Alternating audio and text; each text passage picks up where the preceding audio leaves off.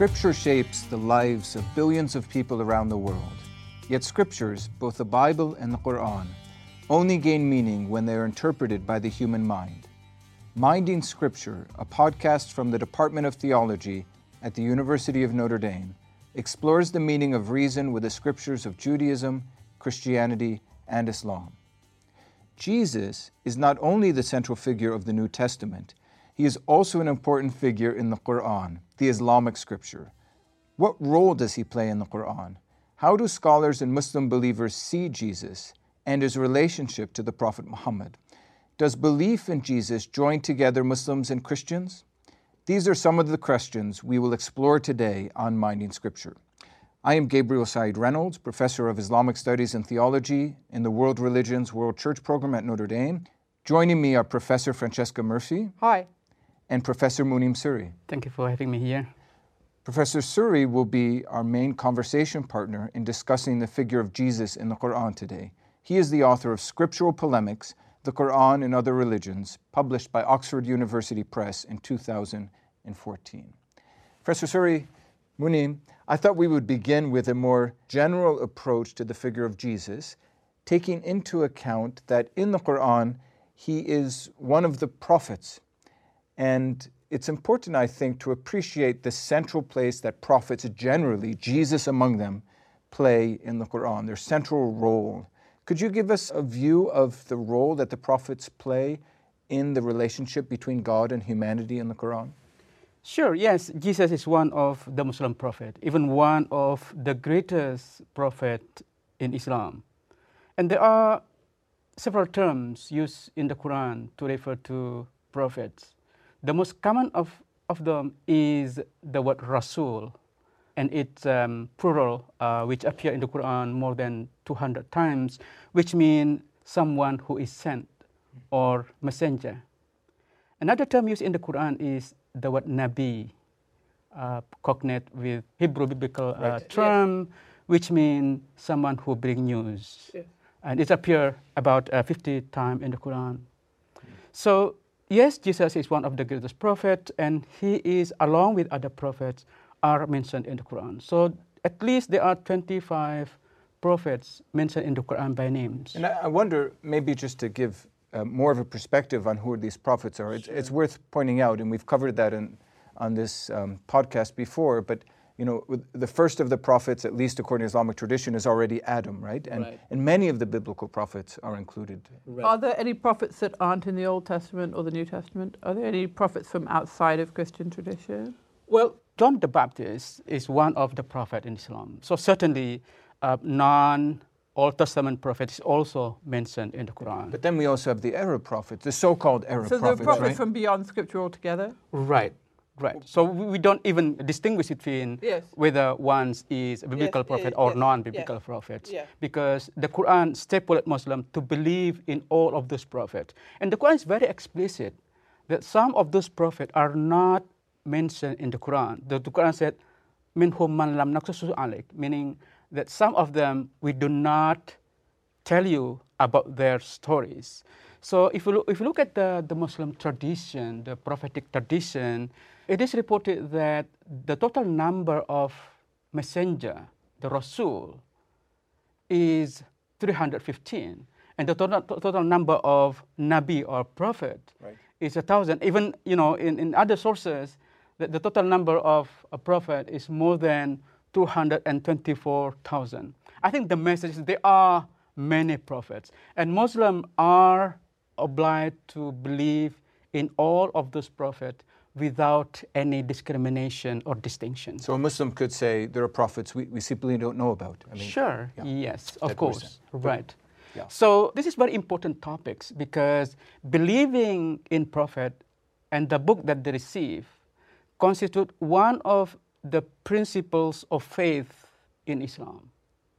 So Muslims believe that those prophets receive revelation from God. So sometimes the Quran refers to books revealed to certain prophets using the word kitab, meaning like scripture. But other times the Quran specifies the kind of revelation that certain prophets receive.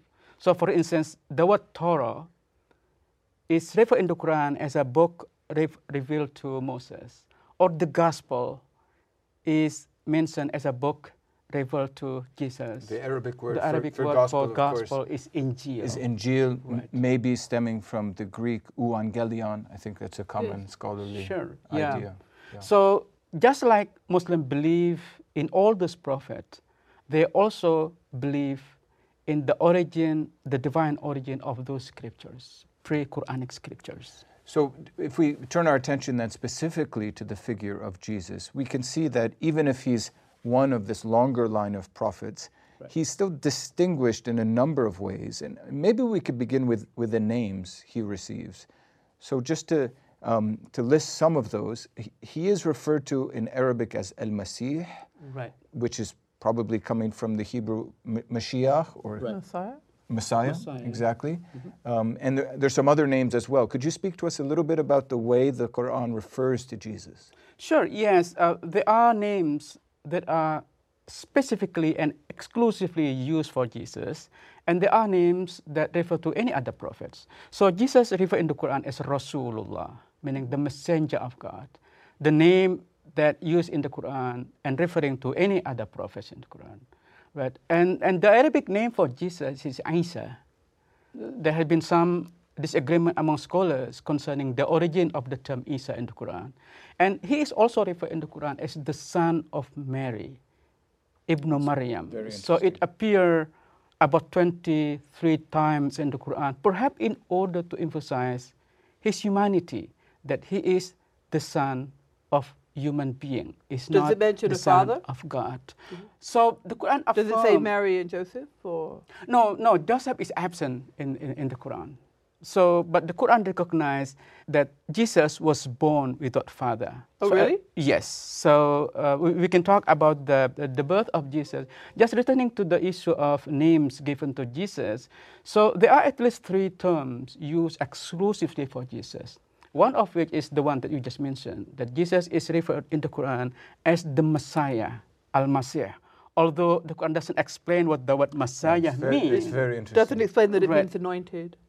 Well, in there are Hebrew. interpretations among Yeah. Muslims who interpret the word Messiah to anoint, but it doesn't have like redemptive aspect of the term anoint. Right. I think that's very So in the Quran or in the Muslim understanding, so the Messiah can be understood as someone who anoint, perhaps because Jesus, according to the Islamic tradition, he healed the blind or the leper by anointing those people with oil. Right. So that perhaps one possible But of course, interpretation. in the Christian tradition and in the Jewish tradition as well, the big question is who is the Messiah? Right. So that's, it's a title which has all sorts of theological concepts connected to it. So the anointing, I think, harkens back to the anointing of kings. And so it's a signal of this status, whether or not you have the Christian or Jewish perspective, I think. But the Quran seems to not enter into that debate. The Quran itself, it simply says one of his names is Al-Masih. Al-Masih, right. So the other 2 terms that are exclusively used for Jesus are, one is the word kalima, meaning the word of God, and the other one is the spirit from God, the ruh. So these are 3 important terms that are exclusively used for Jesus. Now, the question is how we can reconcile the human aspect of Jesus, that Jesus is just a Rasul, right? Is just a messenger, as well as he is the servant of God, Abdullah. On the other hand, that he is the Messiah. Yes. He is the Spirit of God, and he is the Word of God. Yes. So in my reading, there could be 2 possibilities. There could be more than that. One is by understanding the nature of to whom the term is used. So when the Quran used the term that Jesus is the son of Mary, which emphasized his humanity, perhaps it used the term within anti-Christians rhetoric to deny the divinity of Jesus. Or maybe also, I don't know, this is speculative, I suppose, but maybe there's a response also to those who denied the virgin birth. Sure. Because it's not normal to refer, in the Quran it's not normal to refer to someone as a son of their mother. Well, in Christian writing in the first 5 centuries, when they want to refer to the humanity of Jesus, they refer to him as Son of Mary. For instance, in the Chalcedonian formula, there's Jesus as Son of Mary and Jesus as Son of God. Whenever they want to signify and designate precisely Jesus as man, they say Jesus as Son of Mary. Right. I mean, what does Paul say? Born under the law, according to the flesh. And so that's the Son of Mary side. And actually within Christianity, Son of Mary is the term for designating the human side. You know, there's one line in chapter 4 of the Quran, right before the famous verse about the crucifixion that we might touch on. We will. Where it says, referring to the Israelites or the Jews, it says, and as for their calumny, the Arabic word is buhtan. Right. As for the calumny against Mary. And so that's one item in the list of their sins or errors. Mm-hmm. And so there is a suggestion that the Quran is concerned with, so what is that calumny? You know, what was it that the Jews said against Mary? It's not against Jesus, it's against Mary, right? And it doesn't say so, but one assumes the calumny is the accusation that she conceived Jesus through some sort of illicit fashion. Well, there's only one, right? Yeah. Right. That actually the first point that I like to raise. On the one hand, that the Quran seems to be anti-Christian polemics. On the other hand, that we can see from the use of the Messiah, because the Quran seems to establish that Jesus is the Messiah. So you can see there that it seemed to me that the Quran tries to encounter Jews who deny that Jesus is the Messiah. So that one possible interpretation of the Quranic use when referring to Jesus as the Son of Mary, but at the same time that he is the Messiah. The second possible synthesis of these two different aspects is the Quranic emphasis on the humanity of Jesus can be read, I think, not as simple rejection of the Christian teaching on Jesus.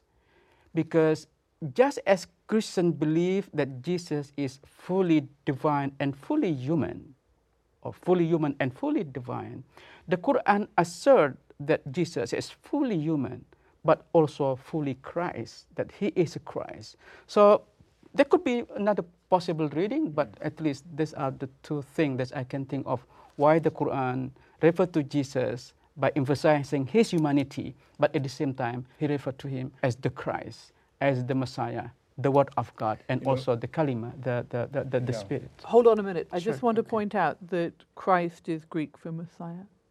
Sure. That's an important Yeah, clarification. because when Yeah. you say the Christ, you mean the Messiah, the anointed one. It's just Greek for the anointed Right. one. Right, yeah. Important Right. point. Yeah. And you really see it in the Arabic. That is, you were able to pick up what you don't pick up from the Greek term Christ. That in Arabic we have Al-Masih, which you can Yes.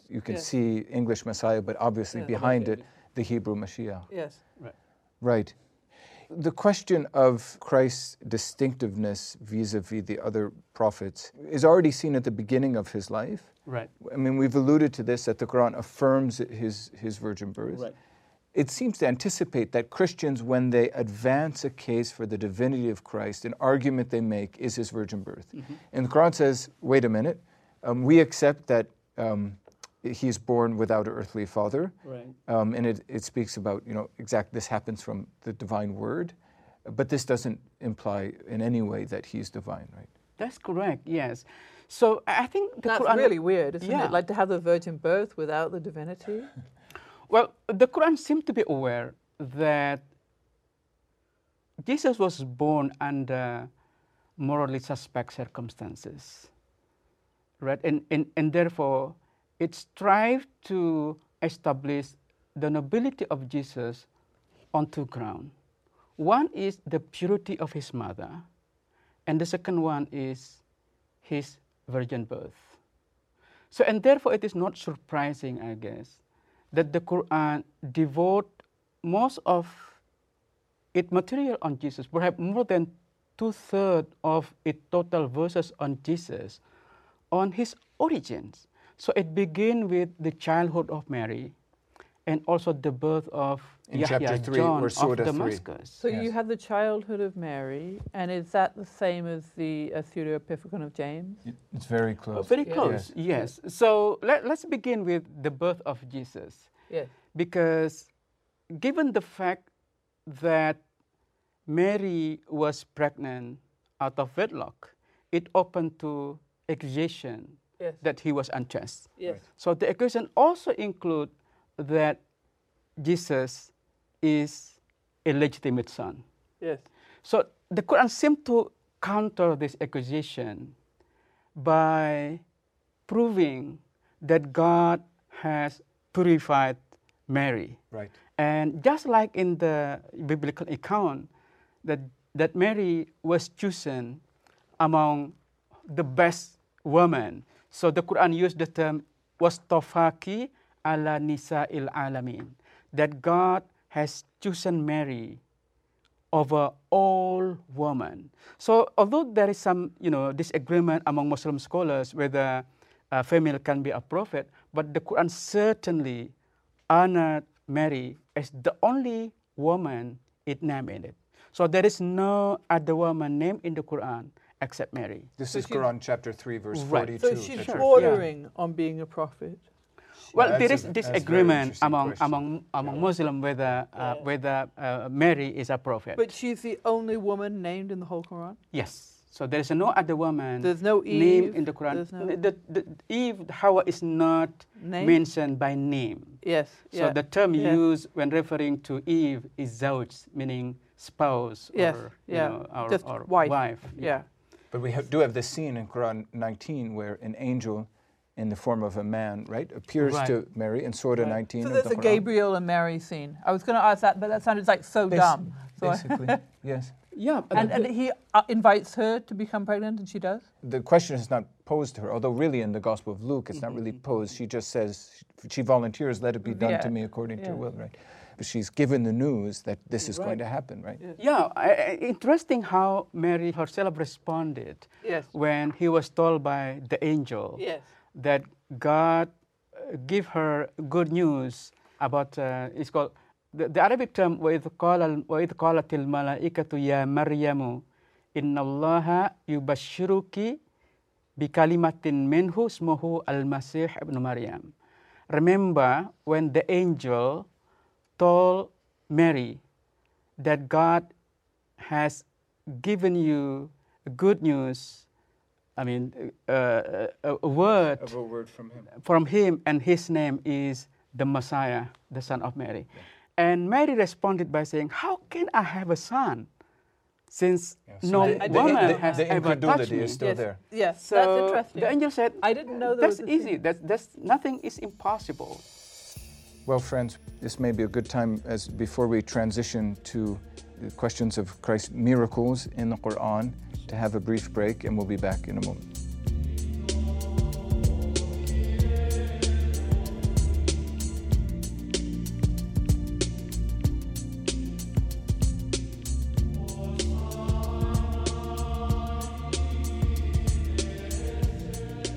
So it seems that in the Quran, Jesus has a virgin birth, but that does not make him God. And I was surprised to learn this, and I was surprised to learn that there's even a scene with Mary and the angel, just as there is in the Christian gospel. So, but none of this makes Jesus God. And in the same way, I believe that in the Quran, Jesus performs miracles. Right. Can you Yes. tell us about that? Yes, Jesus is a miracle worker in the Quran, and the Quran mentions numerous miracles of Jesus, especially in two chapters of the Quran. One is in chapter 3, verse 49, and also chapter 5, verse 110, in which the numerous miracles of Jesus are spelled out, including miracles that are not canonical, in the sense that miracles that cannot be found in the canonical gospel. One of example of this is that Jesus was speaking from the cradle. When his mother, after giving birth to Jesus, and returned to her people, the people accuse her of being unchaste, having a son without husband. And the thing that Mary did was that she pointed to Jesus, and then Jesus explained, defending her mother. So that miracle is not mentioned or cannot be found in the canonical gospel. Of course, it can be found in the apocryphal gospel. Another example of non-canonical miracles in the Quran is that Jesus created birth out of clay. Yes. So there are other miracles that can be found in the Bible, including that Jesus, known as a healer of leper, that he healed leper, blind, and Muslim scholars disagree concerning the exact number of miracles of Jesus. Mm-hmm. But they also mention that there are miracles in the gospel that are not mentioned explicitly in the Quran. So can Sure.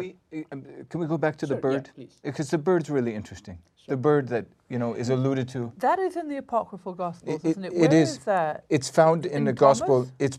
It's the infancy gospel of Thomas, Yes. sometimes called the childhood of the Savior. Yes. That text, yeah, which is quite early. Can be dated to the 2nd century AD or CE. Mm-hmm. So, and I mean, in that context, in the context of the apocryphal Christian gospel, I think it's called gospel. It's not really a gospel. Okay. It's just about the childhood, I think. Yes. But it's meant to show the creative power of Christ, right? So just as God formed Adam from clay and breathed into it, so Jesus forms, I think in the childhood of the Savior, the Gospel of Thomas, the infancy Gospel of Thomas, it's birds, it's plural, and the Quran just seems to speak about one, right? Yeah. But he breathes into it, just as God breathes into Adam, and it becomes a bird. And presumably flies away. I know in some of the hadiths, some of the extra Quranic sayings, it speaks about the bird flying away, but not living that long. And So the story about the birds, is it in the Quran? it's in the Quran. Yeah. It's in both verses that Muni mentioned, right? Right. 349 and 5110. But in the Quran, even the word like khalaqa, I think is the verb that Jesus uses. Yeah. Right. Yeah. So it almost suggests creation, right? But for the Quran, this creative power doesn't imply divinity. Right. So because the Quran seems to emphasize that Jesus did these miracles not on the basis of his own authority. The Muslim scripture repeat the phrase bi'idhnillah, meaning because of the permission of God. So, and Muslim scholars also let emphasis on this to make the point that Jesus did not initiate the miracles. It is because of God's permission that he was able to create the birth out of clay. So, perhaps this, contrasts with the biblical account in which Jesus performed miracle on the basis of his own authority. It is his own initiative to do the miracles. There are at least two other things that seem to contrast between the biblical account and the Quranic account. You can talk about the biblical account if you like. One is that these miracles are mentioned in the Quran in order to support the authenticity of Jesus' prophethood, which is something different from the biblical account, I guess.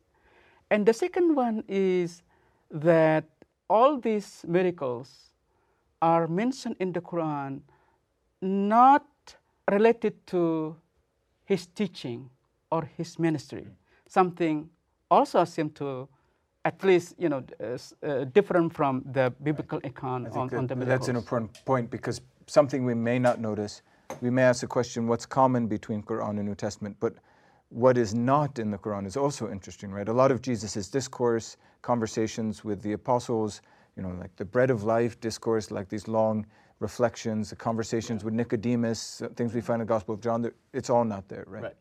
Right. And the Quran also does not mention the nature miracles.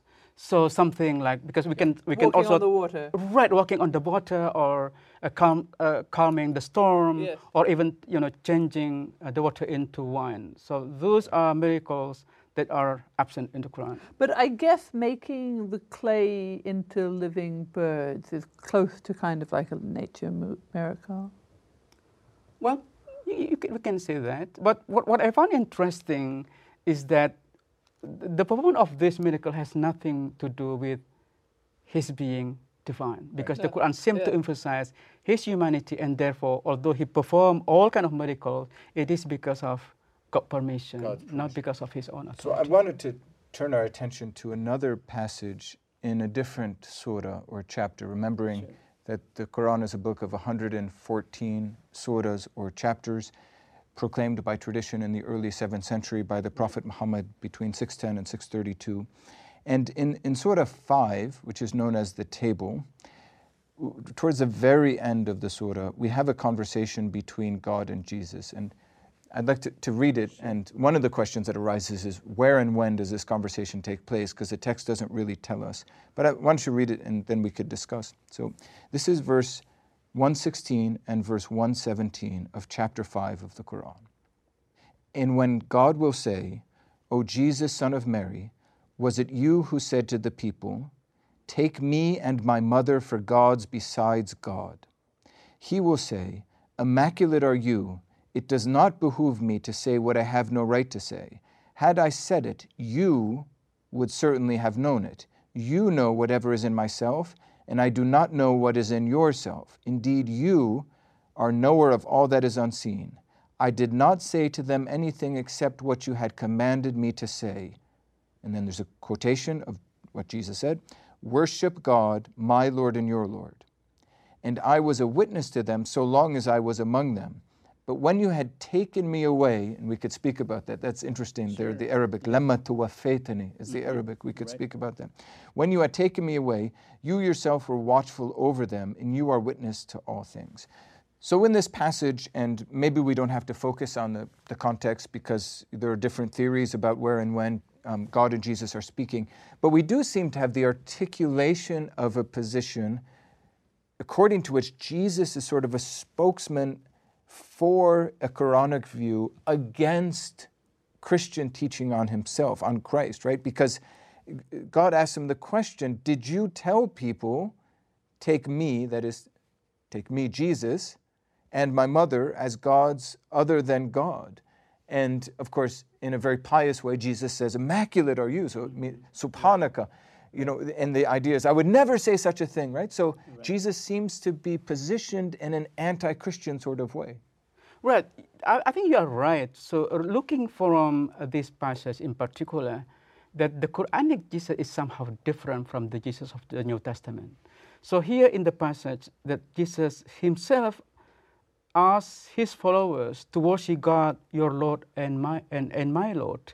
And if you look at the first verses that you just cite concerning the conversation taking place between God and Jesus, you can see there some sort of, at least implicit, that the Quran referred to the teaching of Jesus as something not what Christians themselves believe. Because you can see from the conversation that God asked Jesus if he ever told people to take his mother and himself as two gods beside Allah. It's almost as though God were listening in to the things Christians were saying, right? God heard that, or through the angel, somehow he heard it. And then he takes Jesus aside and he's like, listen, I've heard Christians saying these sort of things. Where did they get this from? Did you tell them this? Right.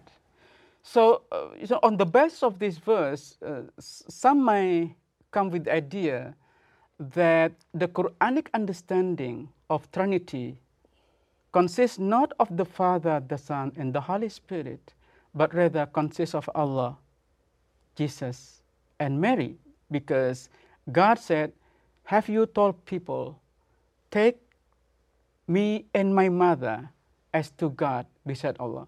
Of course, they can be understood differently. At least there are three approaches to this claim. One is something that we may call polemical approach, saying that the Quran misunderstand or misconceive the Christian doctrine of the Trinity. Right.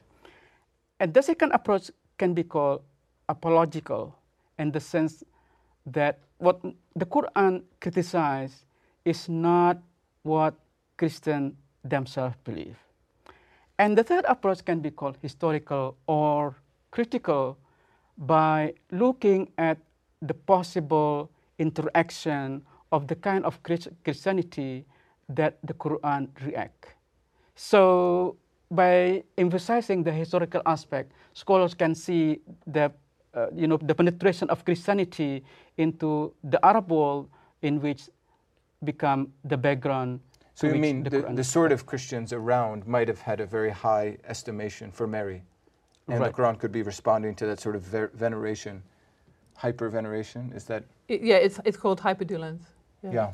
Yeah, some scholars, argue that in fact what the Quran criticizes is heretical teaching among those who venerate Mary, and therefore, this group are called Maryamiyun, or the followers of Mary, and some also use the term Collyridians, because this group of women venerate Mary, and they provide a small cake, and Greek is called Kollida, and hence, of course, there are different theories concerning this. I mean, even if you don't turn to heretics, sure. you could still see the Quran in its context engaging with what we would call Orthodox Christian veneration for Mary and criticizing it. I mean, that's still a possibility. But I think maybe we should continue with sure. Jesus' life, and maybe to the end of his life. I'm very interested to know what the Quran says about the death of Jesus, the resurrection of Jesus. I hear people tell me that the Quran says Jesus didn't really die. Right.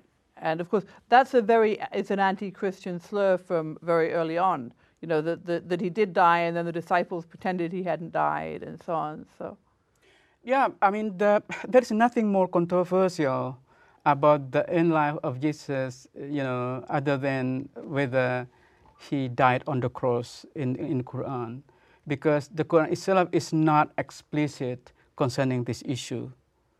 Muslims almost universally believe that Jesus did not die on the cross, on the basis of one verse in the Quran, which is chapter 4, verse 157, in which the Quran says, وَبِقَوْلِهِمْ إِنَّا قَتَلْنَا الْمَسِيحِ, because of their statement, perhaps referring to Jews, that we have killed the Messiah, the son of Mary, the messenger of God.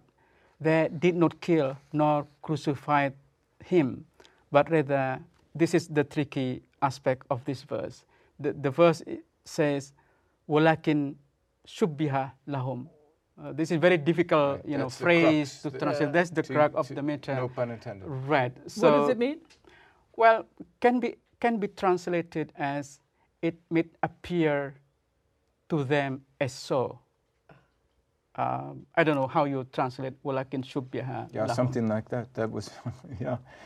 It's ambiguous, and the debate over the end of Jesus' life is ambiguous. Right. I mean, but according to some traditions, this means that someone was physically transformed to look like Jesus. So it appeared to them so. That is, someone who wasn't Jesus appeared to them as though he were Jesus, and that's the guy that was on the cross. Right. So Muslims. It's kind of like, what's it called in movies where you have a substitute actor? Right. So you have a sort of substitute actor for Jesus in the last scene. Yeah, I mean, Muslim scholars develop different theories on this. One theory body double. Right. The body double theory. Yeah, one theory even mentioned the person who was transformed into the image of Jesus, although they differ in terms of who this person was, but they have names like Judas or even Sergius as being the one who was transformed into the image of Jesus. So, but looking at the Quran and the real itself, Jesus beamed up. Jesus raised Yes. to God. Yes. That what Yes. the common belief among Muslims. So this is well-established belief among Muslims. And it's that in the Jesus Quran. did not. That Jesus did not die on the Yes. cross. But the question is that the Quran refer explicitly to the death of Jesus in several verses. Yes. So including, One we read, one 5:117, right? So لَمَّا تَوَفَّيْتَنِي, when you something. when Jesus testified in defense of his mother, he said, "Wassalamu alayya yawma wulitu," a peace upon me on the day I was born, on the day I died, on the day I was raised. So the Quran is very explicit that Jesus died. And there are at least 3 other verses in the Quran in which the death of Jesus is mentioned so explicitly. Do you think it's that Muslims have such a veneration for Jesus that they can't bear to think he died, even though there are references to it in the Quran? Well, yes. Part of the issue is because Jesus is one of the greatest prophets. But I don't think that. Why would you get this body double theory? The greatness theory? of Jesus has something to do with that he doesn't die, because the Quran itself mentions that Jesus is no other than messenger, right. and all messengers right. before him died. So even though the Quran recognized the greatness of Jesus, but this has nothing to do with him. Yes. Well, I think we need to move towards What about a conclusion. the resurrection? Are there resurrection appearances? Does the you said that one of these, the Quran 5, was is the ascension? Yeah, where there's some allusion to the ascension in Quran chapter 4, verse 158, right? It says, "And God raised Jesus up to himself." Yes. And so that, to some, that anticipates a return of Christ. If he ascended body and soul, then he will return, but in the end times. So tell me about Jesus returning in the end times. Well, the Quran also is not very explicit with regard to the return of Jesus, although some classical Quranic exegetes detect some allusion in the Quran to this issue, especially chapter 4, verse 159, saying, "Inna min ahlil kitab illa la yu'minanna bihi qabla mautihi wa yawmal qiyamati yakunu alaihim shahida." None of the people of the book except they would believe in him before his death, and on the day of judgment they will become a witness against them. So some Quranic exegetes in the past believe that before his death, referring to Jesus, meaning that Jesus will come back, because Muslims believe that he is still alive. So I want to move us towards a conclusion, and that might be a good spot to pivot here, because there's something that joins Christians and Muslims together, this belief in the return of Christ, although you said, the Quran seems to be a little bit ambiguous there. But we've also seen during this conversation that there's a lot that's different in the Quran vis-a-vis the New Testament, almost to the point that one can ask the question, do Christians and Muslims really share a belief in the same Christ? Can we say that? Does this join us together? Or would you say the characters are so different because one seems to be divine, one is definitely not divine? There are overlapping bits and other bits that don't overlap. I mean, are they so different that they happen to have the same name, this Jesus in the Quran and this Jesus in the New Testament, but they're not actually the same character? Yeah, it's not so much that Christians and Muslims disagree on the significance of Jesus. They actually have different Jesuses, so it's not the same character in the two religions. Well, it seems like, both the Quran and the New Testament refer to different characters of Jesus. But I think we should also point out that the Quran does not include only one aspect of Christology. There are different layers of Christology in the Quran.